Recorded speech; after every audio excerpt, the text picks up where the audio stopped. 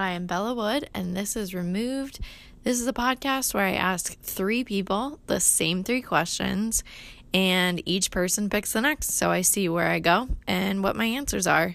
Thanks for listening, and I hope you enjoy.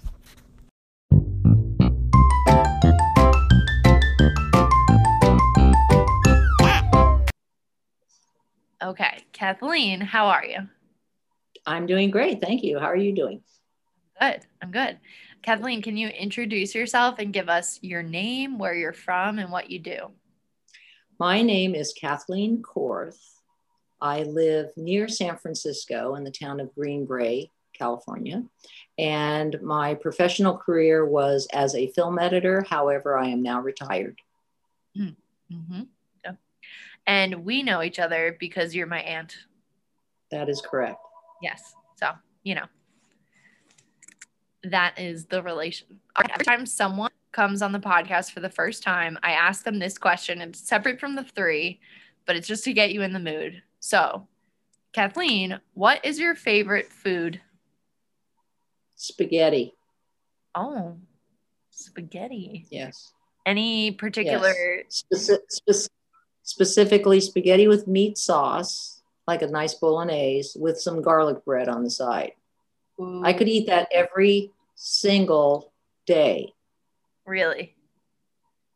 Yes. Okay. That sounds really good, and now I'm hungry.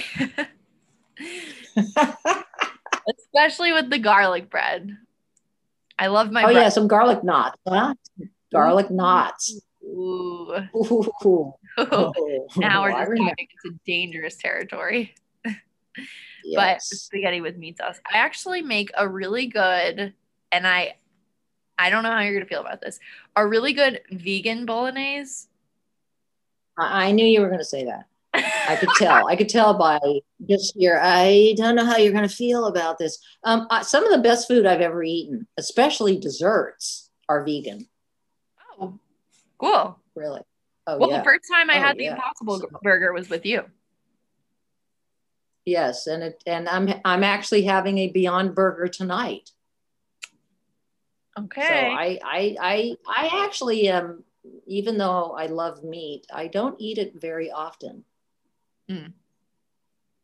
Well, next time we're together, I'll make the sauce for you. Ooh, fabulous. I know. It'll be good.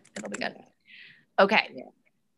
So your first question comes from one of the Removed Instagram followers, a Mr. Christopher Williams. And he wants, what was your favorite book from your childhood?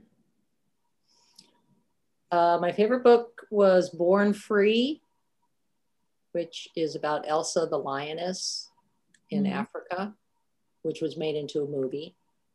That was my favorite book. Mm-hmm. Was it a picture book or a chapter book? It was a chapter book. Oh, okay. And what did you like about it? Oh, I just, imagining what it would be like to live in that kind of environment. And I loved animals. And it was a beautiful telling of a human and animal relationship that was about unconditional love, because it ended up being a 3-part book. It was Born Free, Living Free, Forever Free, which was when they finally had to let Elsa go back into the wild. So, yeah. And is this based off a true story? Absolutely. Oh, okay. Yes. I didn't know. I've never heard of the book or the movie. Oh my. I know. I'm uncultured. No, you're just young. Oh, okay. Remember, I'm 68 years old, so. Yeah. Oh, there's Elsa the lioness now. Yeah. He prefers lion. Oh, I just, Yeah. Yeah, Mr. Beans is a lion in his own right. Mm-hmm. Awesome. Okay. Next question. Mm-hmm. What's a musical album that doesn't get enough respect? So like any music album, it doesn't have to be from a musical, just to be clear. Right. What album does not get, wow. It's a really good question because it's making me think. And the reason I say that is because I love music so much and I have lots of music. And I have to say that all of my favorite albums are almost always in top 10 lists. So I think, well, either I have really mainstream tastes or I have really good taste.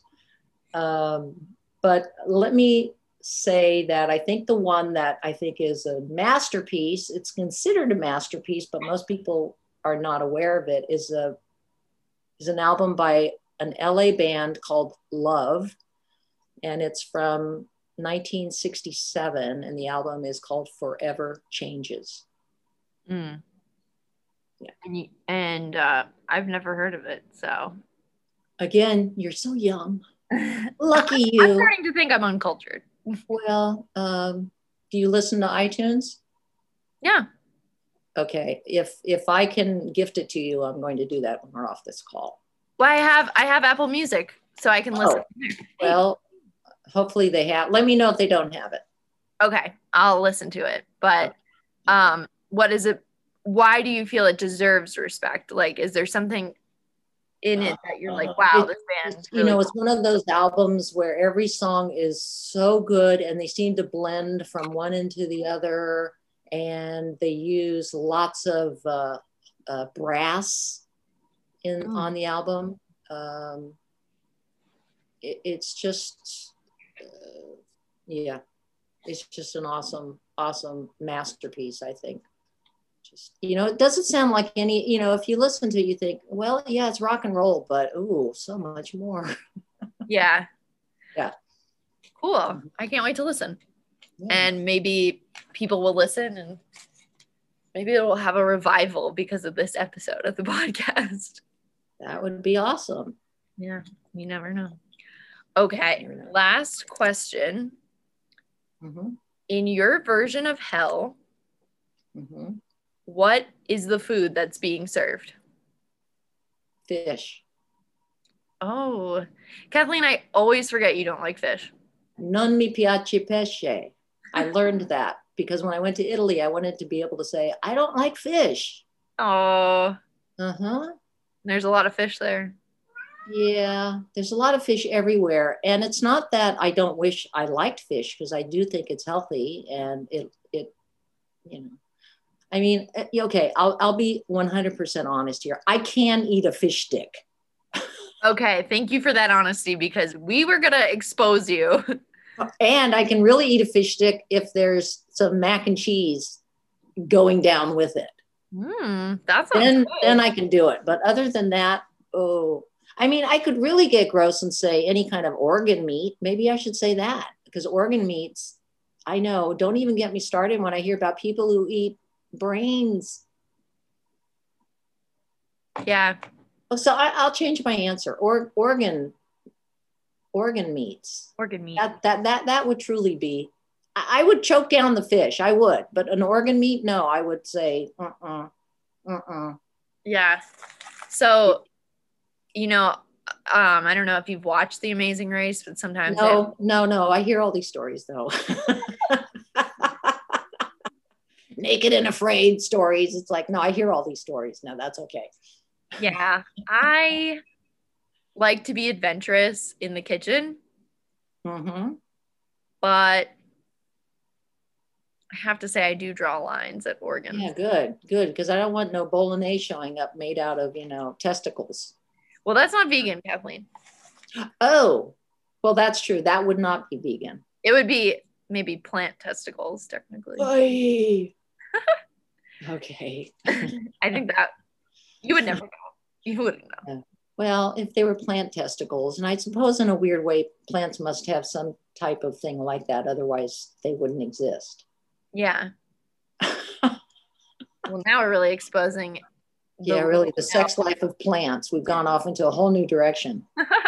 We'll have to get Brian Boom on to explain. Oh, okay. I pick him. Okay. You need the next person you can pick up, and you can ask him about the sex life of plants. Okay, I will. God, he'll never shut up. Yeah, come on. And I actually mean that as a compliment. Yeah, Brian knows a lot. Yes. Well, great. Now I don't have to ask you. That worked out well. It did. most natural transition I've had. Happy to provide. Well, Kathleen, I promise I will never serve you organ meat. Thank you. You're welcome. I really do. Not that I think you would eat it if I gave it to you.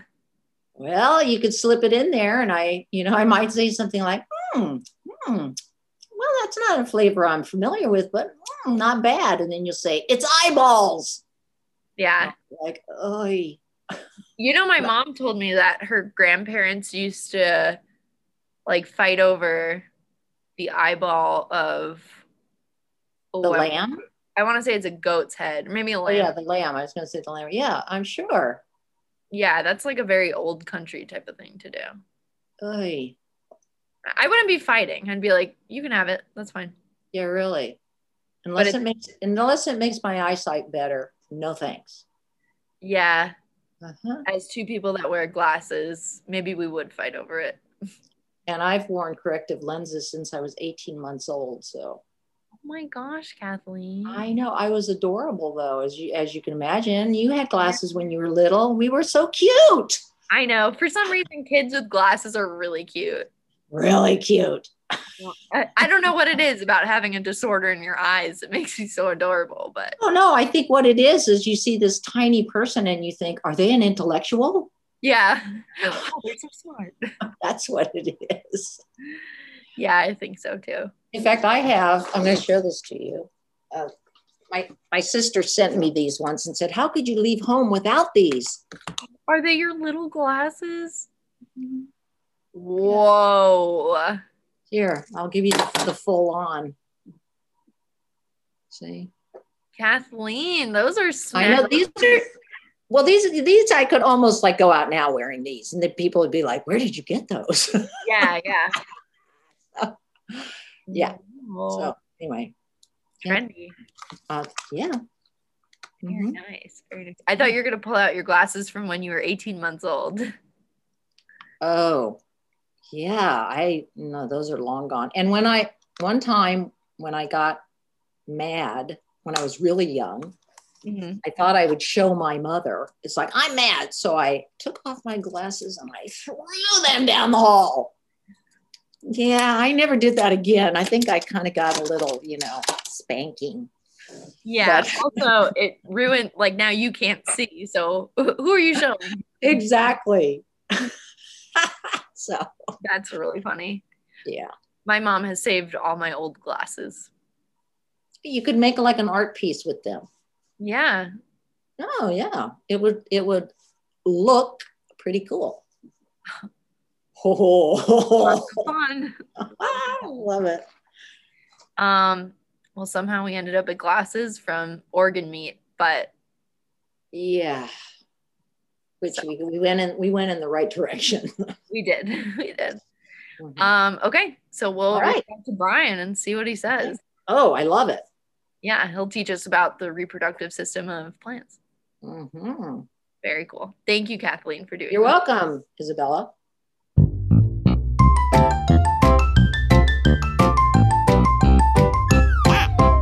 There we go. Okay, Brian, how are you? I'm great, Bella. How are you? I'm doing good. So, Brian, Kathleen introduced you to the podcast. Can you tell me how you know Kathleen? Oh, well, Kathleen is Laura's wife, and I know her from several times. I mean, haven't seen her extensively because she lives in California. I live in New York. But, we get together whenever we can, and so that's how I know her. And I've always appreciated her knowledge of a lot of things I don't have knowledge of, which is what I greatly appreciate knowing in other people that I meet. I mean, I meet people in my field, my profession is botany, and we kind of like step in on each other's knowledge. I knew that. Right? But she knows a lot of stuff about film and movies and television and Hollywood.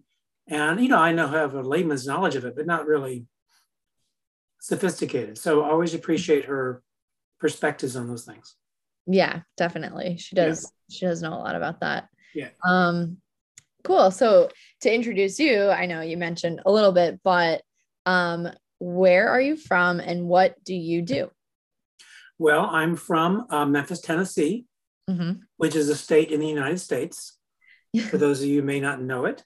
And the city of Memphis, home of Elvis. Actually, he's not born in Memphis, but he got famous there, born in Mississippi. Yeah, so I grew up there and went to school, grade school, high school, college there. I went to Memphis, what was then Memphis State University. Now it's University of Memphis because they upgraded the name. Oh. And probably the tuition. Yeah. That, probably. Anyhow, my dad was a history professor at that university, and he was the chairman of the Department of History. And so I kind of grew up in the academic realm. We'd go on weekends and back. Some of your listeners will not know what I'm talking about, but teachers used to write on blackboards with chalk, and then the erasers would get chalk dust on them, and they had to be cleaned.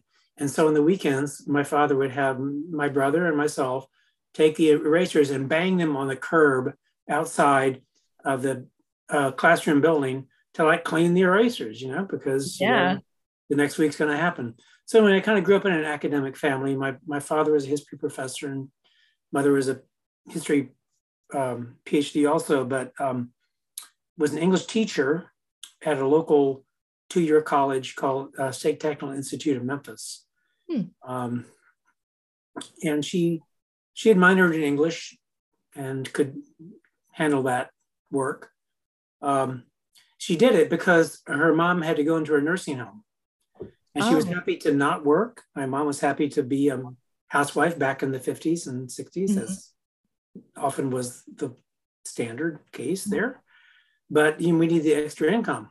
I mean, I didn't know it at the time. I was just like clueless, right? I was doing my own thing. But so she did that to keep her mom in a nursing home in Birmingham, Alabama, where she lived, her mom. And my mom grew up. Anyway, see, this is what happens. I forgot the original question. I just asked where you're from, but I started rambling. But you got to control me. You got to control it. I'm enjoying it, Brian. So I feel like if it's good for you, it's good for me. So yeah. And then what do you do? Oh, I forgot that part. I'm a botanist, and a little bit of a side story to that. Growing up in Memphis, just to continue, and this does lead into what I'm doing as a botanist. I was fortunate. My mother got me involved in a local museum program called the Junior Curator Program in Memphis, which was to hang out with basically like shadow the actual curators, the scientists that worked at a local natural history museum, and learn from them. And it was like an educational thing. So it was really great. It was really great. And I really took to it because it combined my interest in being outdoors, which I got in the Boy Scouts, the Boy Scout. Spent a lot of time camping and hiking, doing merit badges and things, with an academic endeavor, which of course, both my parents were historians. So there's no way I was going to be a historian. You can't that was not going to happen. But I knew I needed to do something along those lines, I thought. And so this was the perfect thing. I'd be a biologist. And so I took advantage of that opportunity. And my first job offered, to your specific question, Bella, how I became a botanist, was that they had an opening at the museum in Memphis for a research botanist. Well, I had as much botany credits as I had zoology credits in college. I thought, well, I can apply for that. I can do that. And so I applied and got it. And I made the grand sum annual salary of $10,000. Whoa, that's a lot, Brian. That's big money in 1978. Yeah. And so, I mean, but just I was thinking, I could buy a house with, I should get a house. I mean, it was crazy. But anyway, I never did. But I mean, it was very heady to get like an actual job at, whatever I was, 19 years old, and like that. And it was in college, which is why it took me 5 years to get my bachelor's degree. Okay. So I thought, so you were a slow learner or something? Or what did you do? Going to the racetracks in Arkansas? What did you do? I said, well, no, I was working full time at the museum in Memphis. And so it took me 5 years to get my bachelor's degree. So from 1972 to 1977 was my bachelor's degrees. And So the answer to your question, long version, but the short version is I had a job offer and it was fascinating to work as a botanist. And I was interested initially in oceanography and marine biology and in the marine environment when I was a curator, a junior curator at the museum called the Pink Palace Museum in Memphis. But I realized, in case you have noticed, I have glasses. Yeah. And, seeing the thickness of these glasses, but they're very thick. And I knew it was always going to be a problem to work underwater. I know you can get goggles. People tell me, oh, you get the lenses ground, you get the whole thing. Yeah. But then you got to take the mask off. You had no lenses. You got no, I thought being in the marine environment was going to be tedious. Mm-hmm. And I could find just as much interesting things to do with terrestrial life. Mm-hmm. And so I became a botanist, and it paid $10,000 a year. And that's big real money. Yeah. And so I pursued a master's in Knoxville, Tennessee, and a PhD in New York, and the City University of New York, which had an affiliated program with the New York Botanical Garden. I just sort of stayed. I got lucky. I got a postdoc there and in a curatorial position there, and retired a year ago as a vice president. So not a bad run. Not bad. Talk about working your way up. Exactly. I went up the food chain. And well, we could do a whole nother segment on the food chain of careers, but I'll let you ask the questions. Okay. Well, that was fascinating. And I didn't know how you got into botany. I just have always known that you're a botanist because Aunt Liz does like to brag about your botany status. Well, she overstates it, but that's fine. That's fine. I'm going to believe what she says. So, okay. So this isn't one of the 3 questions. It's just a question that I start people out on so they kind of can get in the groove. And that is all my first timers answer. What is your favorite food? Oh, this is to relax me. So now you're asking me these hard questions. Can it be like it has to be a one word, or it can be like a dish? It can be a dish. Some people go on the dish route. Some people just pick a food. So it's up to you. Beans and pasta. Beans and pasta.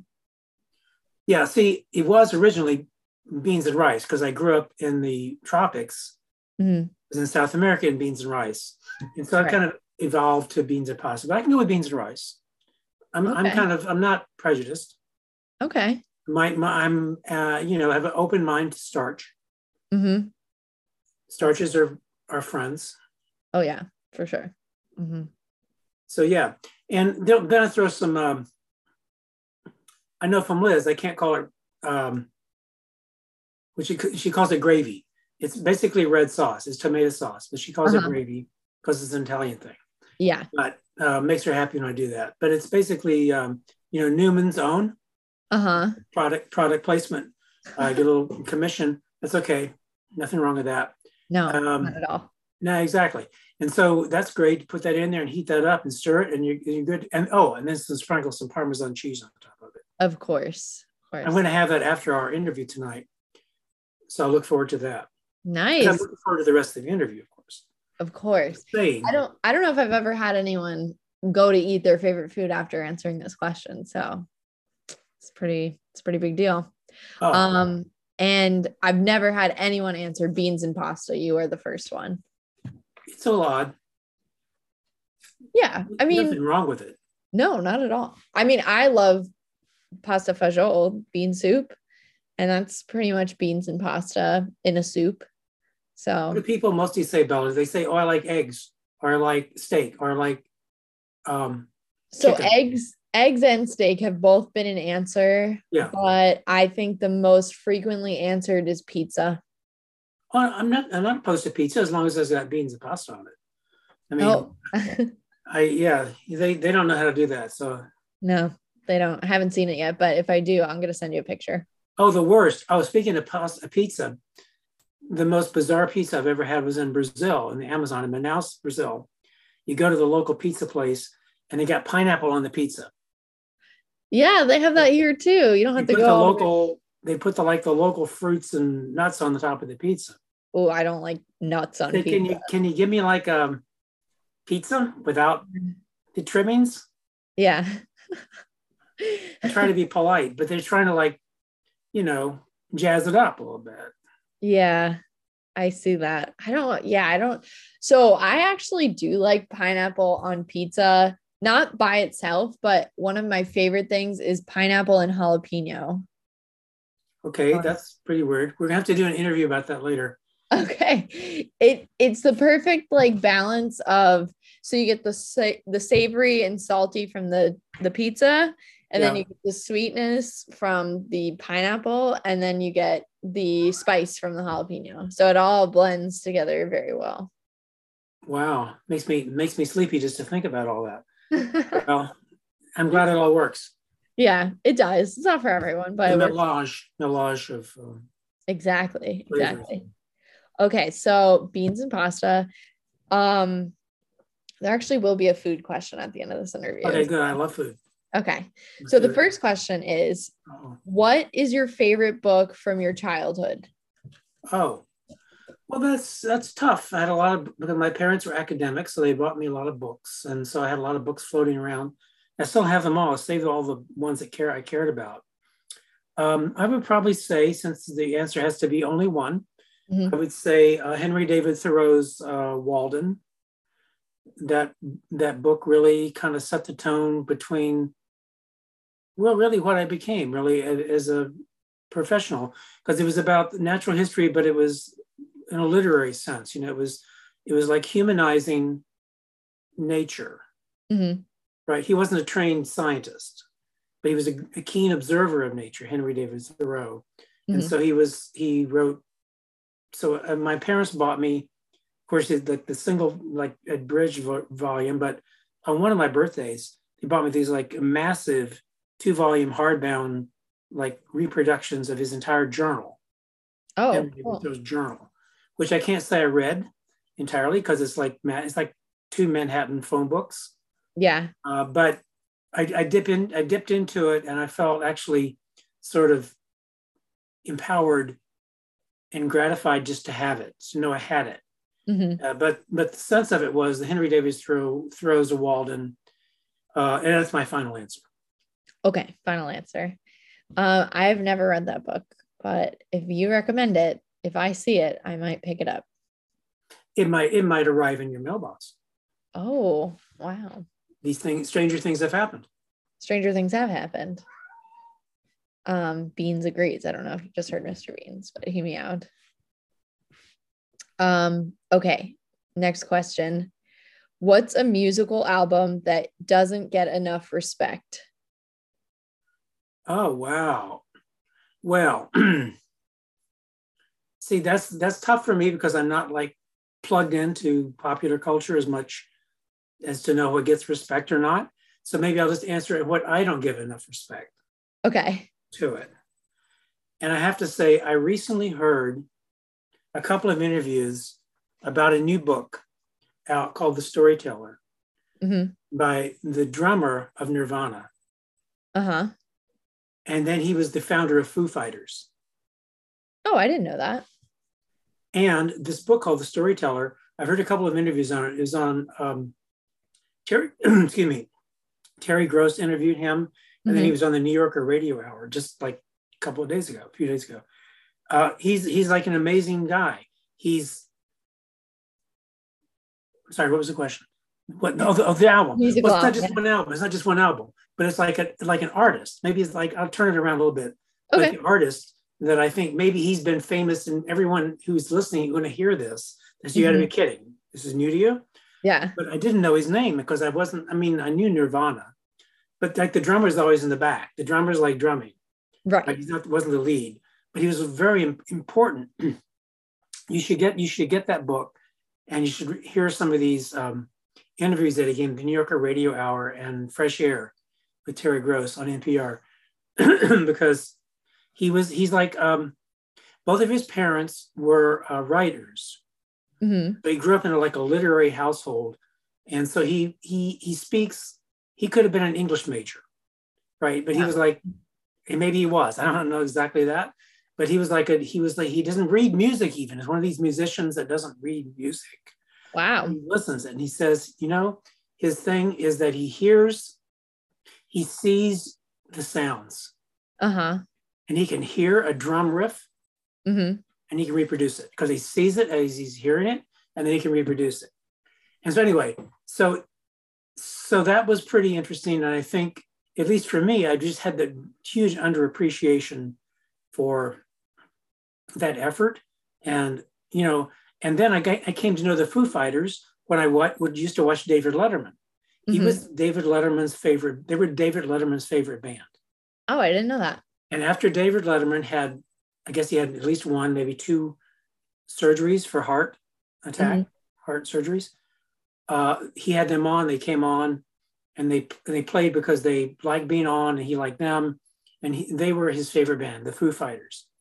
So I would probably say it's a stupid answer if you're saying what is the least appreciated album or music, because most everyone appreciated it. It was the least appreciated by me.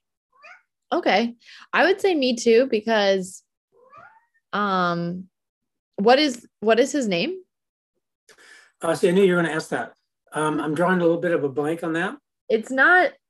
Oh, Google it. You can Google it. I am nervous. Drummer. I'm nervous to ask because if I get this wrong, whatever. It's not David Grohl, is it? Yes. Oh, it is? Okay. All right. Correct. I didn't know who it was. You win the answer. That is the answer. I'm just, because I'm old and I can't remember stuff. But I was so impressed with him. I didn't see, there were no visuals of the interviews, but he was so eloquent, you know, in speaking to these interviewers. I guess it just doesn't fit my typical stereotype of a rock and roll guy. Yeah. You know, he looks like a rock and roll guy. He's got tattoos everywhere. Yeah, he definitely does. I've seen him in pictures. But he speaks like an English professor. It's like crazy. Yeah. So that was like, wow, I was blown away. I really became interested in getting that book. In fact, Liz asked me to write that down. We heard the interview, the storyteller, and get that book. So I'm gonna get it to her for Christmas. Don't tell her. Ooh, I won't. And this probably won't come out before Christmas. So. You got to bleep that part out of the interview. Yeah, I will. Yeah. You're probably good at bleeping, right? Yeah, I am.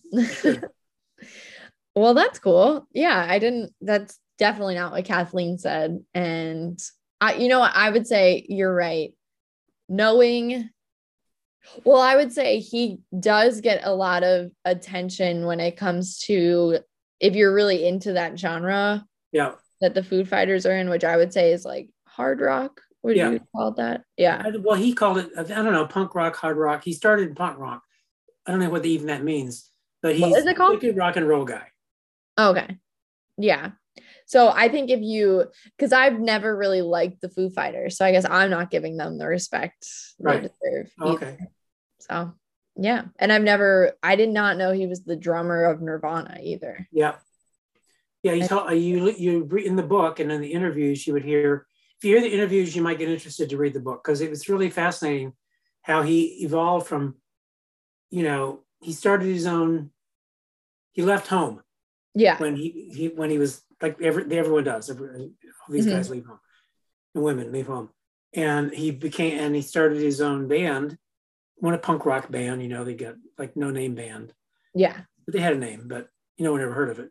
And then he interviewed, there was an opening for a Nirvana drummer, and connections say, oh, you should apply.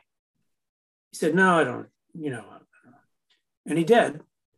When Kurt Cobain called him up, he said, why don't you call him and go see him? And so he did. And they hit it off, I guess. And what David Grohl said, because he didn't read music, and the way Kurt Cobain worked as a musician, they didn't really like write stuff out. Yeah. Composing songs.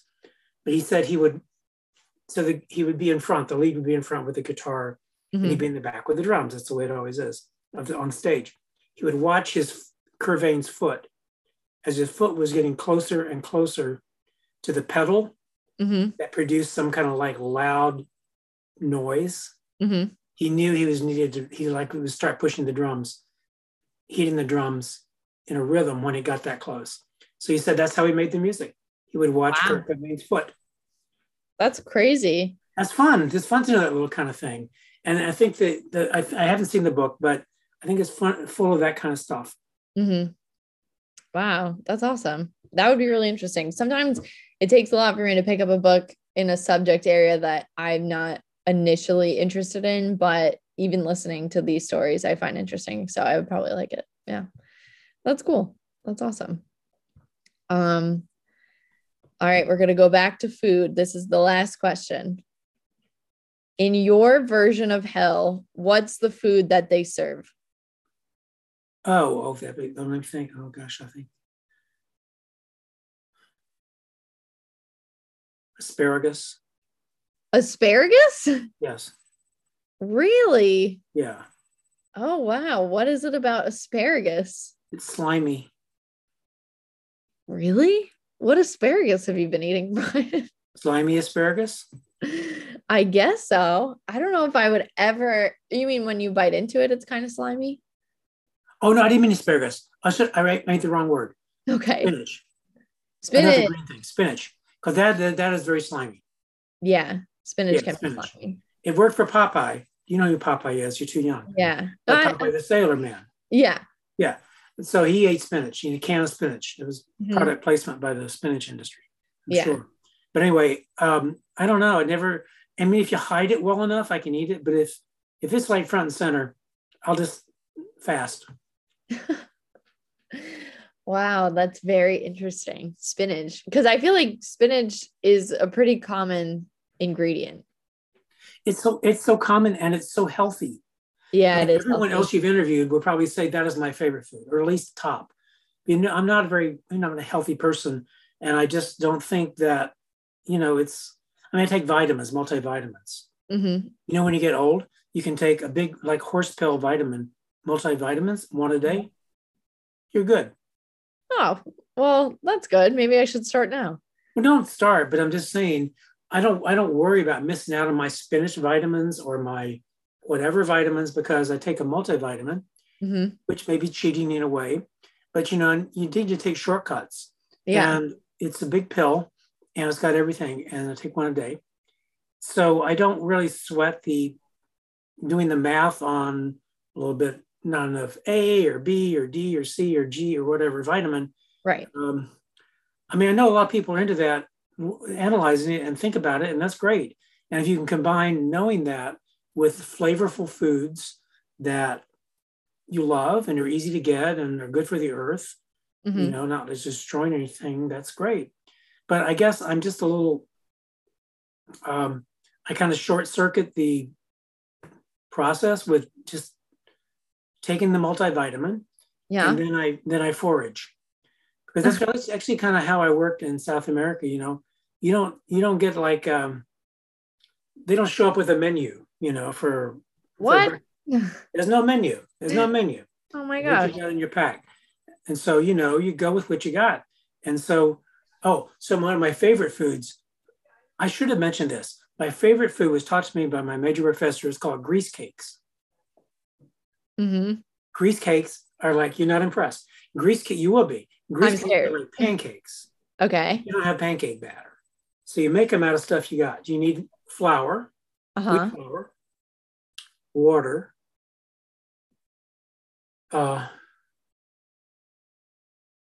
wheat flour and water. That's pretty much, and then you stir that up and make a batter. Okay. Right, and to that you can add nuts and raisins, and you make it like a batter, like pancake batter. But you don't have anything to make it rise, you see, so it's kind of flat. But then you put honey on them when it's cooked. So grease cake, and a lot of grease, because you cook them in like oil. But this is like an invention when you're like making do with what you got. Like when I was living in Bolivia, I would buy honey. I was living in the forest in a hammock. Honey from the local indigenous people that would collect it from the bees, from the trees the bees are making. They put it in an old bottle, like an old rum bottle or something, and here's the honey. You want to buy it? So yeah. And that was the sweetener, and so grease cakes were kind of an attempt to be a little bit, make you feel at home in the forest. Say, I had grease cakes for breakfast. As long as you don't really know how basic they are, it sounds okay. Yeah. It's okay. But, you know, I'm not a, I mean, if you're asking questions a lot about food, and I'm probably like off the charts wacko from what you mostly hear, because I ate tuna fish and rice for like 5 months every night. Oh my gosh. Canned tuna? Oh, yeah. You open a can, dump it into the rice, stir, eat, eat. Repeat. Yeah. And if it's tuna and oil, that's extra special because you got like a little lubrication in there. Yeah. And if you don't have that, maybe you like put a couple of shots of vegetable oil in if you got it. Mm-hmm. What about salt? Did you have salt? Yeah, salt. You had salt pretty much. That's good. Yeah, that adds a little spice and sometimes pepper. But, you know, it was very basic sort of survival food, really. I mean, a lot of people would probably not like any of that, but it wasn't really what I was focused on. I was focusing on getting the work done. And, you know, I needed to have food to have energy to do the work. Right. And it was nice if it tasted well. So lunches were, so breakfast were grease cakes, and lunches we'd typically open a can of Vienna sausages. Oh. Now the reason you do that, here's the thing about that. They're individual units. They make 1, 2, 3, 4, 5, 6, 7 in a small can. So if you're working by yourself, you just eat them all. But if you have one can and you got 2 people, okay, you got to divide them up right at the front of lunch. Because if you just wait for someone that eats faster, will take 5 sausages. Yeah. Because they're hungry. Yeah, exactly. They're unscrupulous. And then you're left like eating 3, and then you're hungry and upset. Yeah. So basically what we learned to do is, and that's why it's good to have units and not just sort of a can of tuna.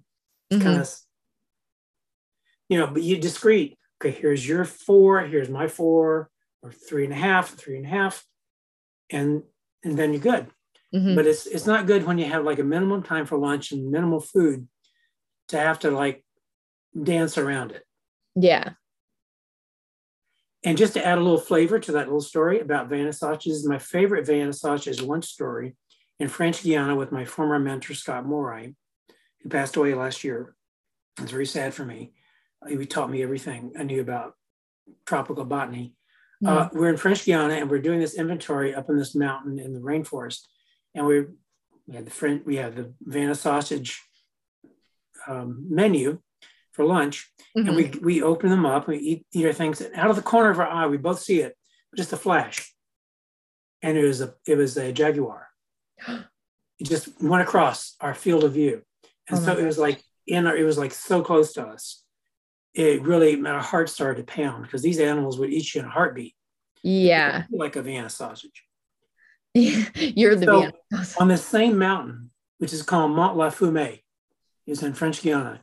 And it was one of the highest mountains in the area. We had a field camp up there and we're doing a forest inventory. And so we had our fire going and had our hammocks up under a tarp. And we had mosquito nets around the hammock. So we're all set up, everything, cooking dinner. And we're in our hammocks. And all of a sudden we both see around the perimeter two eyes looking at us. Oh my gosh. And there was we knew it was a jaguar. It was watching us from the perimeter of the camp, not coming into the fire. This is like a little small area, right? So it's maybe like 25 feet perimeter. And we're in the middle in our hammocks under this little tarp. And it got a fire going. So we stayed up all night. We kept the fire going, throwing wood on the fire, keep the fire going. Hopefully that would keep the cat away. And it did. We didn't die, but it watched us for most of the night. That's terrifying. I know, that was our scariest night. Oh my goodness. And you didn't have any way to call anyone, right? We were almost jaguar. There's no one to call. Well, first of all, it was before cell phones. This was 1983. When were you born? 1995. Okay, so okay. 12 years before I was born. Yeah, well, that's where we were. And there was no phone. You can't call home. You can't do anything. You just die. You'll live or die. That's what it was. And we got lucky because the cat probably amused by us and didn't like the fire. Yeah. That's probably our saving grace. And also we were in its territory. We were up, like, what are you guys doing here? Yeah. This is my zone. Oh my goodness. This was true wilderness. This is the most wilderness area I've been in. If you or anyone listening to this podcast want to go to like the most amazing in the New World tropics wilderness that is accessible by plane, you can fly to Cayenne, French Guiana, and then, which is in the northern coast of South America, and then from there fly on Air Guyane, if it still exists, or some plane that flies down like 45 minutes to the town of Saul, Saul. And it's a little town with a dirt landing strip. And there's like rustic lodging. So tourists come down. We met tourists. French used to go there a lot, the Germans and French, Europeans mostly, back in the day. And so we'd have dinners sometimes at night back in the base camp with German or French tourists a lot, a couple times Americans. And it's for nature adventure tourism. There's trails, there's well-marked trails. You can see amazing wildlife, animals. You'd be lucky to see a jaguar. They mostly see you, you don't see them. But you'd be lucky. I don't know if I would feel lucky. Yeah, no, you see monkeys and howler monkeys. You hear the howler monkeys, cool. Spider monkeys, birds, toucans. Oh my gosh, takes me back. It's so wonderful there. So French Guiana is like an amazing wilderness area, and it's part of a national park. And one of the things I want to mention, it's part of France. It's an overseas territory of France. And my advisor, whom I mentioned, Scott Moray, was one of the people instrumental in making the scientific case for the biodiversity of the region, of why it deserves to become a protected area. And so it is now a protected area. Wow, that's amazing. The largest, one of I forget the exact claim to fame, but it's like a huge national park or protected area in South American rainforest, north of the Brazilian Amazon. It's over part of the Amazon, but if the French Guiana is the political entity that it's in. Yeah. So anyway, it's a great area. And so I'd recommend anyone that is game for it. And it's not for everybody. You have to, like, if you can't go hiking in the Adirondacks and camp out, you don't want to go there. Yeah. I don't know if I'm as brave as you, Brian, to be honest. It's pretty great. It's great. I mean, if you want to dip your toe into the Amazon rainforest, a la Francais, then this is your destination. All right. You never know. I mean, to me, it sounds very exciting. I would probably practice in the US first, doing more wilderness stuff before I just dipped my toe in the rainforest. But I could see my sister doing it. Well, you could dip your toe in there to get bitten off. That's the thing. I know. I don't really have a death wish right now. No, you shouldn't. But if you, I mean, it's not without danger, for sure. It's not without danger, but it's manageable with the right, or you can get guides and stuff. Yeah. You can see really interesting nature that you only read about in National Geographic. And you can see this stuff in real time. I mean, one of the more amazing things my advisor, Scott Moray, and I saw along a trail one day was in the middle of the day, we were probably sitting eating lunch and we saw this. It was a big wasp. I mean, like a big wasp, like 4 to 5 inches long. Oh my goodness. Fighting a tarantula. What? And this tarantula was as big as a small plate. It was like this big. And this wasp and tarantula were in a death fight. What was going on was a very normal thing for them. Yeah. We were just witness to it. But what happens is the wasp wants to lay his eggs in the tarantula. In the tarantula? And then they develop there, and the tarantula dies.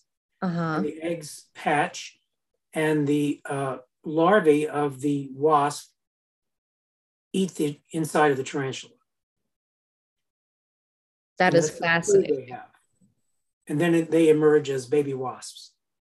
Well, if that's not the circle of life, I don't know what That is. is such a circle of life. And the episode we saw of that circle of life is that the wasp won. Ooh.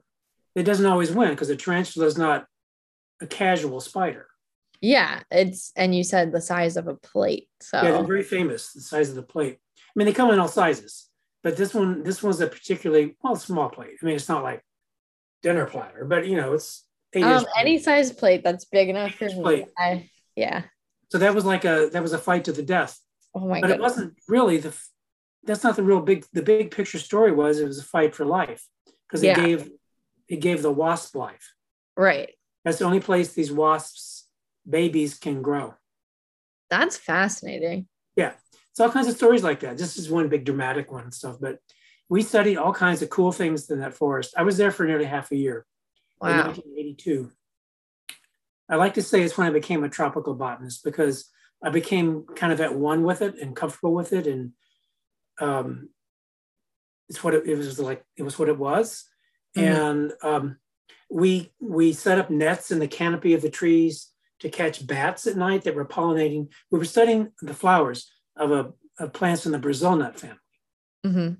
The scientific name is Lethrisidaceae. And the Brazil nut family is a big, important tropical tree family in the neotropics, especially. And they have these very complicated flowers that are adapted for different kind of pollinators. And there's this one flower of a plant that's called Lethrisidaceae potoii that has white flowers. And what do you think pollinates that? Something that's not attracted to color. And so it's pollinated by bats. Oh. And it's high up in the canopy, and they get the aroma of it. Mm-hmm. So you can't see the color. It doesn't matter. So why would it have pigment? Mm-hmm. It's irrelevant. So it's white. And so we put these nets up in the tree at night and came back to collect the bats and study and then we let them go. We didn't kill them or collect them. We just took pictures of them and took the pollen off their noses to confirm that they were getting pollinating this plant. All these great opportunities I had. I was extremely lucky. And so I got back just to kind of wrap up that train of thought that if anyone would like to go and experience these kind of things, there's many places to go. Costa Rica is another place, but just my place, my vote is French Guiana and Saul, and you can get some French food down there too, because it is part of France and they do fly stuff in to the base camp. Nice. Is that where you got your butter for your grease cakes? Or is that oil? Oh, we got oil from, what did we have? Well, you get Brazil nut oil or you can get corn oil. Oh, okay. But Brazil nut oil is quite common too. Mm-hmm. But for sure, the sweetener, you don't buy sugar because it would just think about all the moisture in the tropical forest. It would become one big block of sugar. Yeah, and I'm sure it attracts bugs probably. Exactly. So honey is the sweetener to go with. Yeah. And so it's totally sweet, and you use it any way you can use sugar, and just keep it in a jar and cork it up. And that's your sweetener. Cool. Yeah. I don't know if I'll ever eat a I'm sorry about my food answer. No, that's okay. I mean, that again was different from Kathleen's. So that's kind of the goal. It's cool to see people answer differently. Yeah, well, we have different life experiences, Exactly. Much different. I feel like outside of botany, do you find many people that have similar life experiences? Oh, sure. People that study animals. Oh, yeah. Yeah. Totally similar, that work in the tropics, or, geologists. Some paleontologists, archaeologists. Mm-hmm. People that study natural history, go where the action is, depending on what the action is for you. The action might be in Greece or Saudi Arabia or Peru if you're an archaeologist, or somewhere in the Amazon. For me, as a botanist, it's actually where the diversity was the greatest.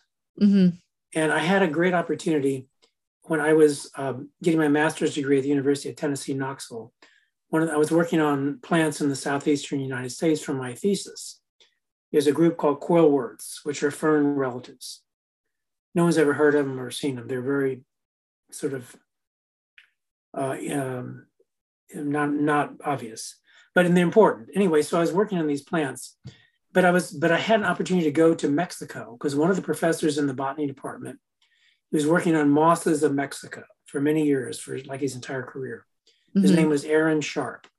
So Dr. Sharp had an opportunity to go to Mexico, and he's at the University of Tennessee, Knoxville, and he's looking for some helpers. And he said, any graduate students that want to go with me to help can go. And we're taking a van, and we're going to spend the month of August in whatever year it was, 1978 or nine probably, in Mexico. So I said, yeah, sign me up. I want to go see the tropical forest. Yeah. Well, he said, well, Brian, I hate to tell you this, but you got to lose the beard. So I had a beard then. Days, you know, because we were going down near the border with Guatemala, and there was a lot of drug smuggling and insurrection going on. And he was worried that we would get caught up as like revolutionaries and mess up his field expedition by us radicals being along. Yeah. I wanted to go so much. I lost the beard, but kept the mustache. Same mustache from, well, it used to be. Oh, nice.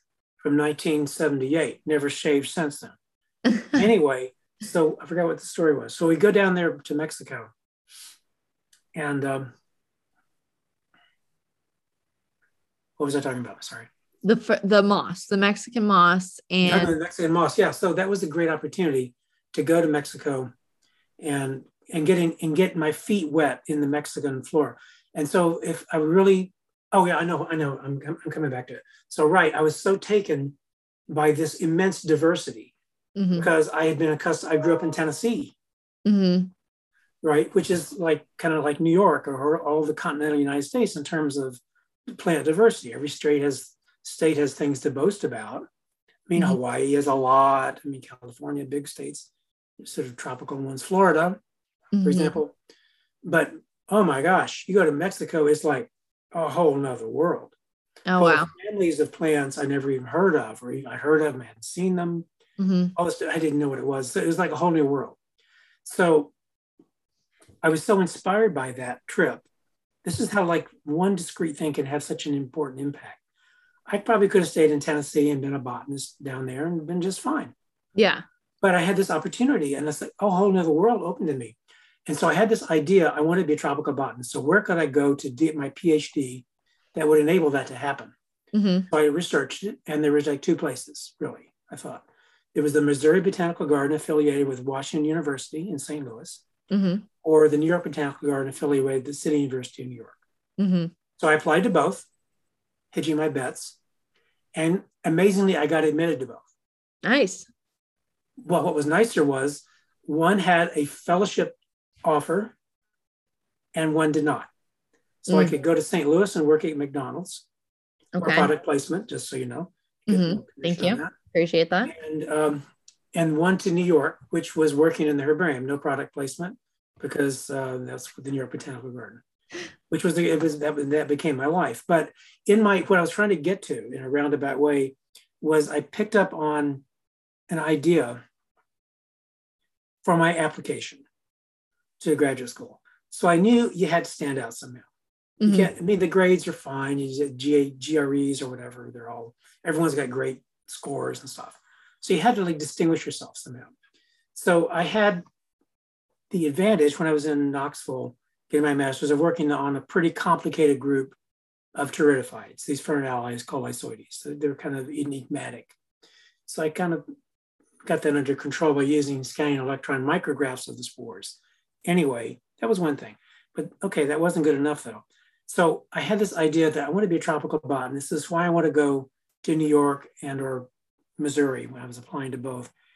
And I said something along the lines in my essay is that I want to write paragraphs and stories about plants and not sentences and words. The point what I was trying to get at, that wasn't exactly it. But I was trying to distinguish, I could be a temperate botanist and we'll find a new species here and there, a new variety here and there, clarify this or that. And it's great. It's important, absolutely important. But I was just so blown away with all these tropical plants and all the diversity that I thought this was like the big picture. This is what I was moving out of Memphis in Tennessee and going via New York to the Amazon. Mm-hmm. So that was my thought. And I later got told, the reason I bring it up, because I kind of forgot it. I wrote the essay and I got in and was off to the races, right? But then like years later, some of the older scientists at the botanical garden said, I remember reviewing this was the guy that worked on plants in the United States. Mm-hmm. I remember reviewing your application, and I found it kind of offensive what you said about writing words and sentences about North American plants. Uh-oh. I said, okay.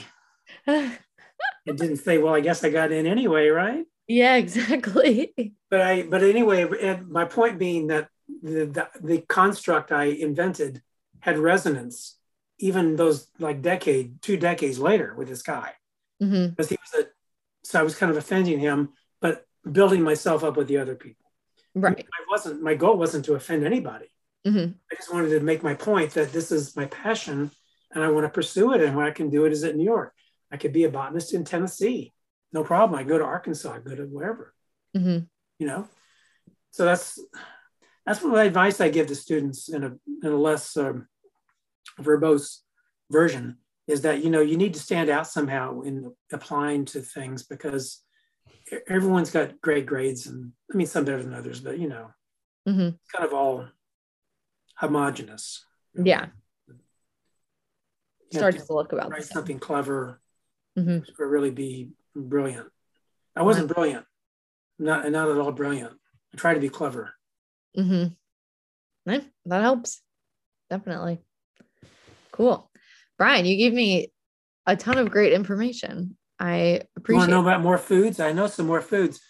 Do you want to know what you chase a can of Vienna sausages with? No, I don't. What do you? Water. Oh, a canteen of water. Just wash it all down. Yeah. And you're good. Then you're good till dinner. I've never had Vienna sausages before. I don't recommend it. Yeah. They don't look very appetizing. Well, they're compact. Yeah.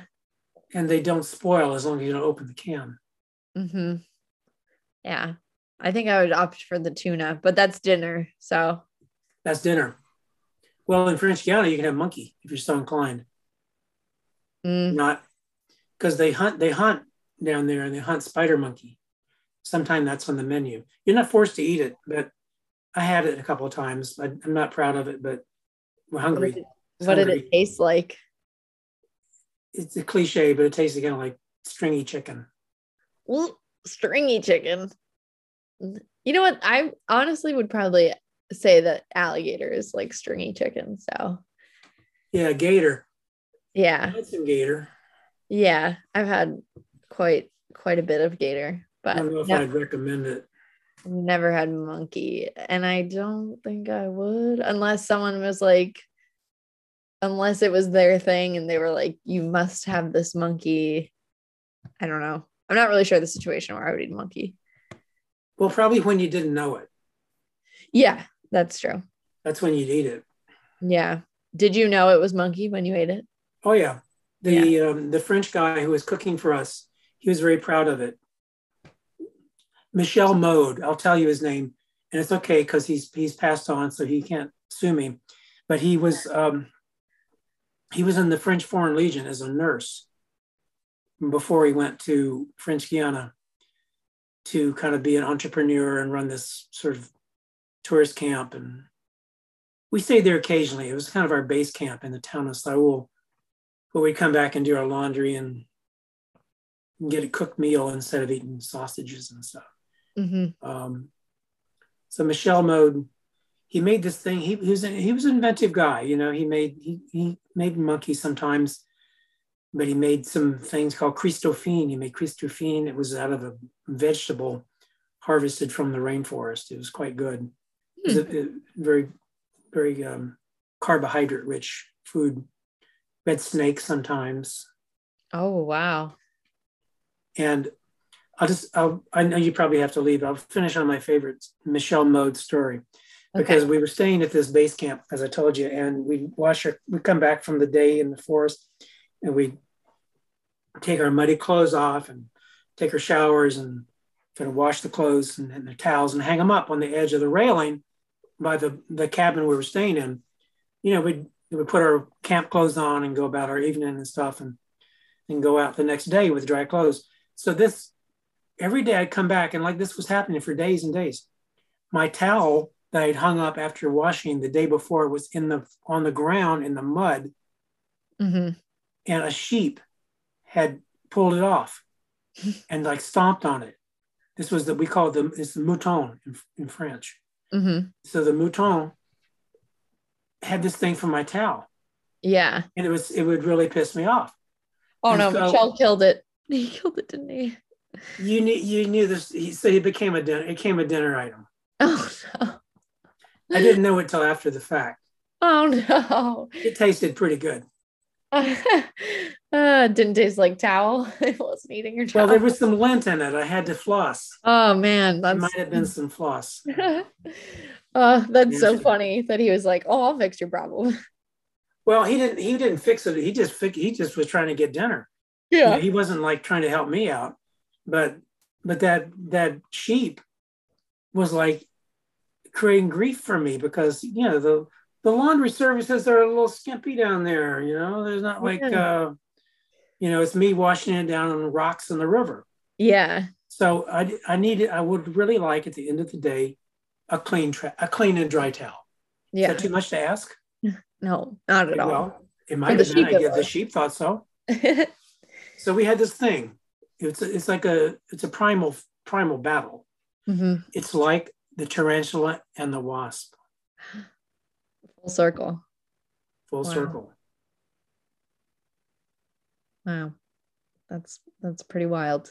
You and the sheep, and the tarantula versus the wasp. And you won, so you were the wasp. I was in that case the wasp, but the next time I might be the sheep. Well, I hope there's no next time. No, but that's the way life works. That's true. That's true. You know, there's winners and losers, and every encounter is a fresh thing. That's true. Well, hopefully the bears in your neck of the woods stay put. Yeah, we got bears, we got coyotes, in the summer we got rattlesnakes. You know, but it's all pretty tame here. I mean, it's a little boring, I have to tell you. But well, compared to the rainforest, I would say so. Yeah, it's sort of tame. Yeah, but it's cool enough. I mean, it's a little bit country up here. It's a little rural. I can hear cows, and you know, there's a tractor that goes every morning hauling manure to spread on the fields. Yeah. So that's an aromatic delight for breakfast. Yeah. It wafts across the landscape. So it's yeah, I may have to go down and talk to that guy about his sheep. We may have to have maybe a little thing. Another sheep argument. We may have to have a little discussion. Sounds good. Well, I would love to know the follow-up of that. Brian, this has been great. And your last task is you now have to choose someone to answer the same 3 questions. It could be anyone you know, preferably someone that would be willing to be interviewed. Oh, so I guess you could check it out, and if they would be, then you would know. Yeah. Do I tell you? Did I tell you what are my ideas? Yeah, you tell me. I want you to interview yourself. Whoa. Isn't that wild? That is wild. And it's really funny that you say that. I can't remember the train of thought that I had, but I remember where I was taking a shower the other day, and I was thinking about like interviewing people, and I thought, I don't remember how it came up, and I was like, what if someone told me to interview myself? What would I do? And now I find myself in the predicament. All right. Well, you don't have to do it. I just thought I thought that'd be a fun answer. Oh no, I'm going with your first thought. I will interview myself. So now you're going to be talking to yourself. You know, there are people that can help you with that. I know. I'll give them a call after the interview for evidence that it's happening. Well, you're going to record it, and so that can be part of the testimony. Yeah, exactly. Okay, cool. Well, I will interview myself, and I 1000% am not going to have as cool of answers as you, but maybe I'll think of something. You know, I have no wasp tarantula battle in the backlog of my adventures. Well, you're young. You will. If you go to French Guiana, you will. Yeah, you have a lot of hope for me, Brian. I don't know. I feel like I don't know how you did all this. You remind me of, well, I mean, you actually did it and you're the real deal, but you know, Noah and I watched Survivor and they are out, you know, there's a camera crew and stuff, so it's not real, but you know, you could be on Survivor, I think, and take it all. You could take it all. The thing, it probably helps not to think about it too much. Just sort of do it. And then, you know, if you live to tell about it, then it's a great story. All right. One day I might just rip off the Band-Aid and go to French Guiana. I'll tell you. It's okay. Well, you should actually probably bring some extra Band-Aids if you go. Yeah, I will. Yeah. Good advice. Good advice. And I'll pack extra tuna so I don't have to have the sausages. You really hate the Vienna sausages, don't you? I can't. I've never eaten like a hot dog cold. So thinking about like a little sausage in a can, I don't know. It's skeeving me out a little bit. But it's really, if that's your lunch and you're looking and it's like 9:30, 10 in the morning, you really look forward to eating it. And yeah. If I were in your position, I would probably eat dirt, honestly. So I'm sure the sausages would be a great option. But here in Farmingdale, I feel like I have other options. So I'll take those. You do. You have the Safeway. Yeah. I have convenience of all the grocery stores. So yeah. Well, Brian, it has been a pleasure. Thank you so much for doing this. Well, I look forward to hearing the complete trilogy of questions and answers. Yes, exactly.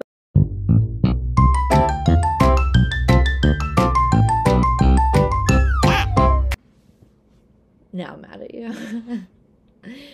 We had previously recorded something and someone took my computer and deleted it. Anyway, I'll introduce you first. So Brian tagged me in this episode and that has not been done before. So I've asked the help of past guest and my husband, current husband, Noah. Noah, how are you? I'm doing good, but more importantly, how are you? I'm good. I'm good today. Great. So we know that Brian tagged you in this episode. So how do you know Brian? Brian is my Aunt Liz's boyfriend, and they have been together for a long time. I don't even know how long. Since I was like an early teen, I would say. Maybe even earlier. And this episode was started by Kathleen. Do you know Kathleen? And of course. So, how? I know Kathleen. Kathleen is my aunt by marriage, and I've known Kathleen pretty much my entire life. I would say I think her and my Aunt Laura met when I was 2. So definitely over 20 years. Yeah, been a long time. Known Kathleen for a while. Cool. So, since this is your first time on the show, I should ask you, what do you do and where are you from? Introduce yourself. I am from Peekskill, New York is where I was raised. And I currently live on Long Island. And I am a master's student for school counseling, and then I bartend to make a little money on the side, but I will graduate at the end of this year and hopefully be a school counselor. Very cool. So, Since it's your first time, you know how the show works? I do. Yeah. Okay, so here's a little like trailer question to just get you in the mood for answering questions. Okay. So what is your favorite food? My favorite food is pasta. I have eaten pasta since I could chew, and I don't think I've gone a week without it. I may have gone a week without it when I had issues with my gallbladder because I couldn't eat much. But even then, I'm sure I ate pasta with butter. So yeah, I would say pasta because you can do so much with it. It will make any soup better. I mean, I could do just butter. I grew up eating pastina for breakfast. Other pastas for breakfast too. And yeah, I like it in any form from any country. Any form of pasta or noodle. That's where it's at. Well, you're my first pasta. I don't know if you're the show's first pasta. I don't think you are. I think I am. I can't remember any. I've had people say mac and cheese. And I have had someone say ramen. I think Callan said ramen. I think Jordan and maybe Molly said mac and cheese. But I don't remember a pasta. If there was someone, I do apologize. It's okay. I remember. Oh, who? No, I don't. Oh. All right. Are you ready for the real questions? I am. Okay. So what's your favorite book from your childhood? Probably Goodnight Moon. It was a classic. My parents used to read it to me. Hey, Beans. And yeah, I wasn't a big reader when I was growing up. I don't even know if I would say I'm a big reader now. I enjoy reading, but I probably don't do it as often as someone who is actually an avid reader. I definitely don't. But yeah, when I'm talking about childhood, I'm thinking about like stuff my parents read, and Goodnight Moon was a classic, so I'm gonna go with that. Yeah, I read that a lot too. Personally, or your parents read it to you? Both, and currently. Oh yeah. Well, that makes sense. I found it under your pillow. I was like, this is weird. All right, you ready for the next question? Yes. What's a musical album that doesn't get enough respect?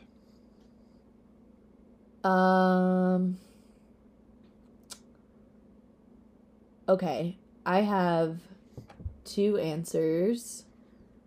The first answer is specific to an artist, so I think that 19 by Adele is her best album.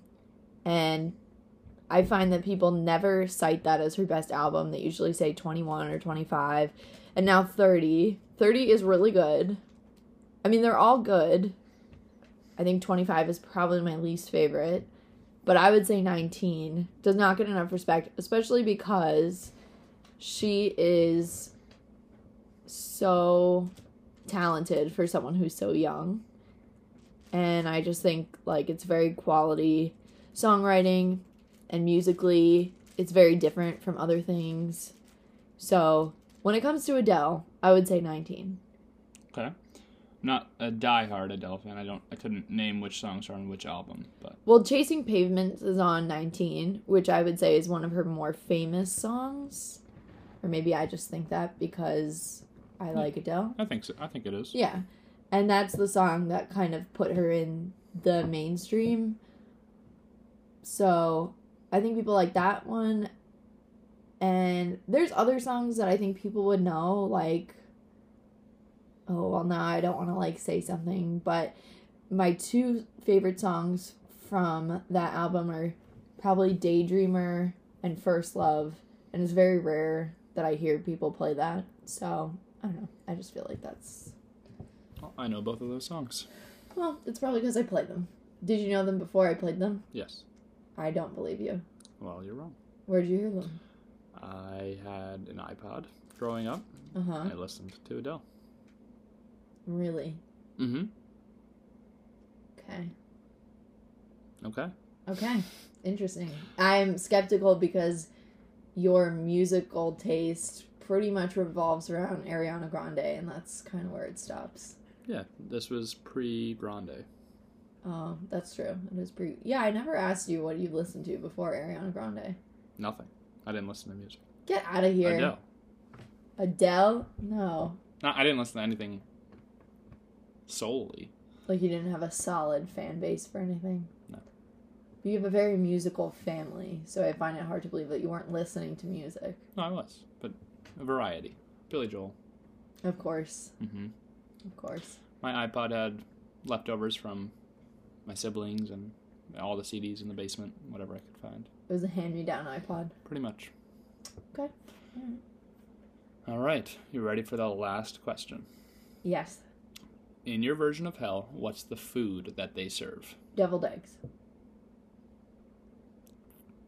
Thematic and also bad tasting. That is not...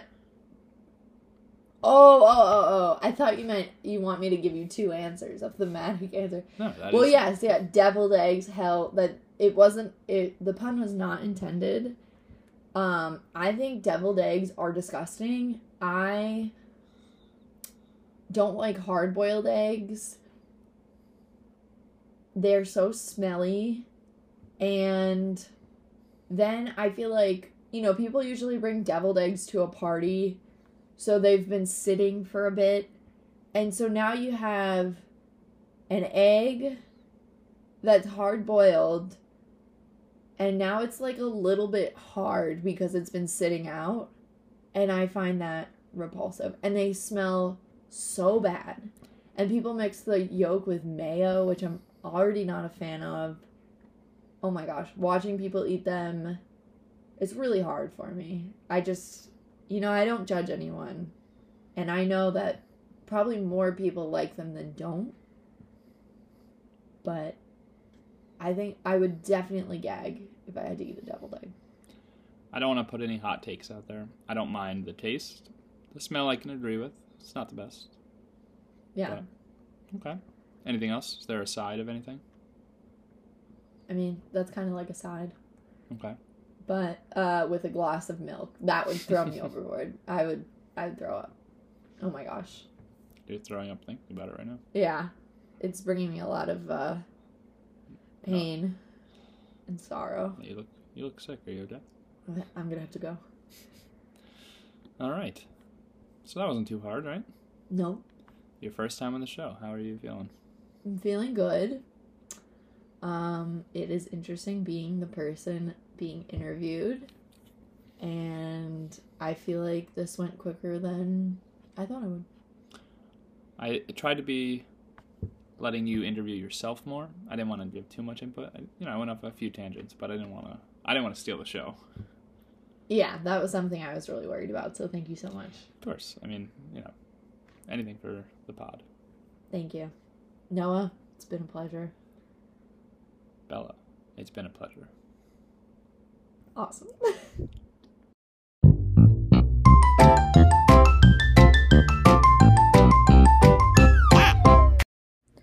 Thanks again for listening to another episode of Removed.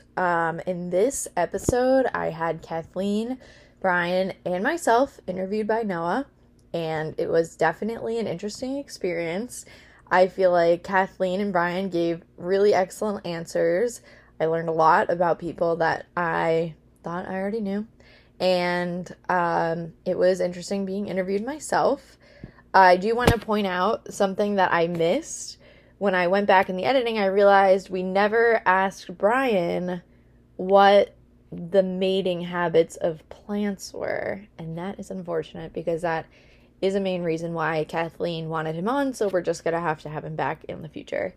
Thank you again for listening to this episode. If you would like to see more from Removed, check out the Removed Instagram. That's at R3MOVED pod, at Removed Pod. And if you like it, you can follow the Instagram. You can rate on iTunes, rate on Spotify, whatever you want to do. Thank you for listening, and I hope you listen again.